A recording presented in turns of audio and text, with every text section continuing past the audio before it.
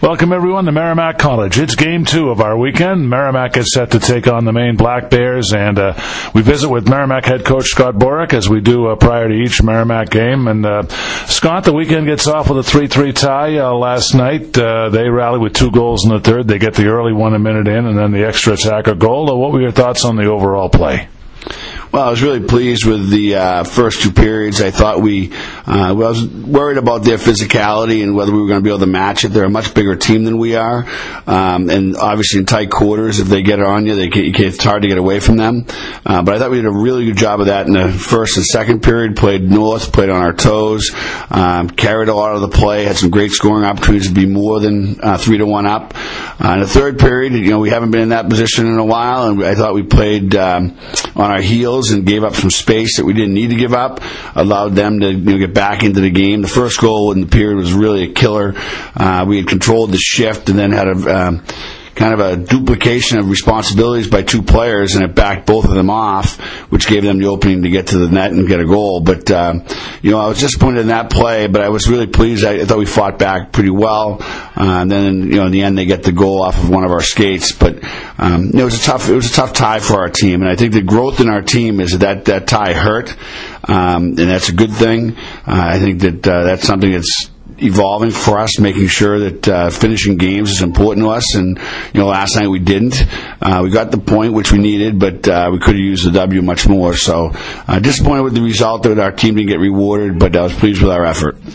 Well, Scott, you mentioned the need to at least match their physical play, if not exceed it. How did you feel that the team responded in that regard last night? I thought really well for the majority of the game. There were stretches in the third where they took it to us physically. But the one thing we talked a lot about was just winning your space. It's not about, sometimes people talk about being physical and it's about big hits against the wall, and that's not what we're looking for. We're talking about winning our space, winning it with your body, not with your stick, because a stick is easily played against your body. It's much more difficult. So just winning your space with your body is what we tried to do, and I thought last night we did a pretty good job of it. And it'll be really important tonight. Maine's a much better team on Saturday than they are on Friday, historically, this season anyway. So I think it's very important that we come out with that same mentality. Yeah, it seemed like turnovers also were an issue in that third period, Scott. Led to some chances for them in the third period. Do you see that as a focus for adjustment tonight? Well, one of the things we talked about this morning in our meeting is, I thought for the most part, for most of the first 2 periods, we played north very, very well. We didn't play any east-west hockey. That's why we had zone time. That's why we were able to beat their defensive wide on occasion. In the third period, we tried to play east-west with the puck, and those lead to turnovers, in the offensive zone and the neutral zone for certain. And that, led to one of their goals was a neutral zone turnover. So there's no question that's a focus of ours. It's really a focus of ours all the time. But it's really important against this particular team. So we can't do that. East-west, making them play easy hockey is not what we want to do. And if you don't put the puck below the goal line or put it on net, then you're making the rink shorter, makes it easier for them to play offense. Well, that goal to put you up 3-1, we initially thought that Seifert might have banged it in, but there was a lot of banging around with the puck there. Babcock ultimately got the goal. What did you see on that play? How did it develop on the bench? Well, it was a really good offensive zone shift. We were able to get them trapped on the ice. We got a change when they couldn't on a face-off. Then we were able to not to let the puck out of the zone. That's one of the big things with that face-off rule in the icing is if you can keep that team trapped on the ice on an offensive zone play, you have a real chance to get some good opportunities. And that's what happened in that position. We got a new line out. We were fresh. We played a good 20 seconds of offensive zone play.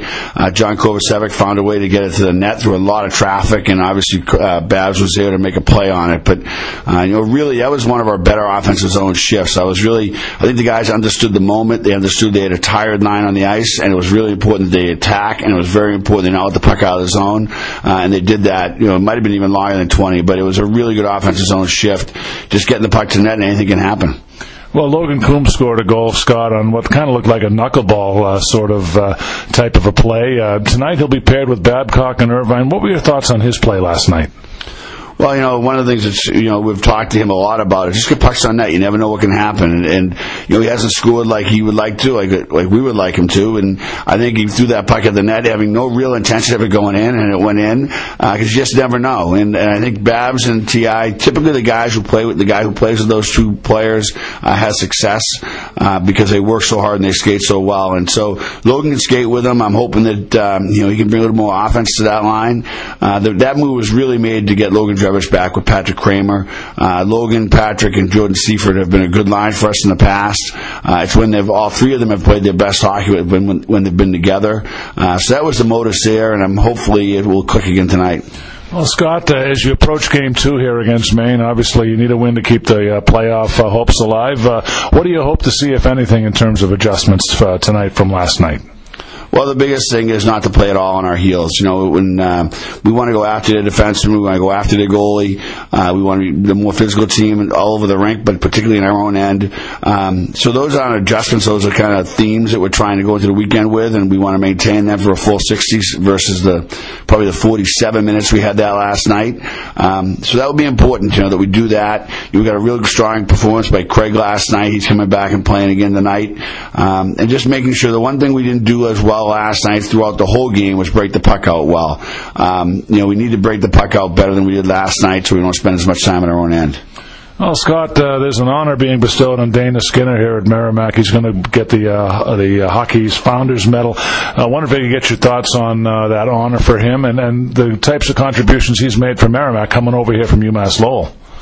Well, obviously the first contribution he made to Merrimack was as a basketball player who had tons of success, and I kidded with him that when I was a kid and reading the Salem News, he was always in it with Merrimack basketball. So I thought it was funny. He thought I was making him feel old, but you know what? He was part of the Lowell staff that brought that program into Division I, brought that hockey program into Hockey East, and it really took some visionaries at a place like UMass Lowell to think that could happen.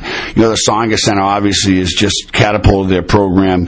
I don't know if they were still at the Chelmsford Forum or the Bill Ricker Forum, as it was called back then, that they'd be having the success that they are right now. But he was a big part of getting that program to where it is today, and it's now a national program, and it has been for a few years.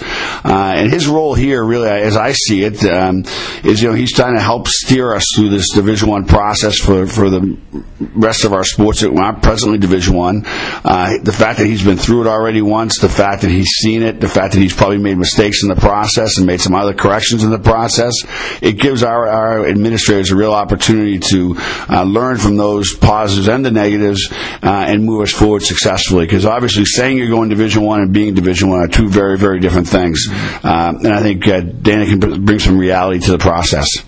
All right, Scott, we appreciate you giving us a few minutes. Best of luck tonight. We'll be down in Lowell Friday, and we'll look forward to talking to you then. Really appreciate it, John. Thank you very much. All right. He's Scott Borick, head coach of the Merrimack Warriors. Mike Macknick and I will be back with tonight's Dunkin' Donuts starting lineups next. You're listening to Merrimack Warrior Hockey on the Merrimack Radio Sports Network.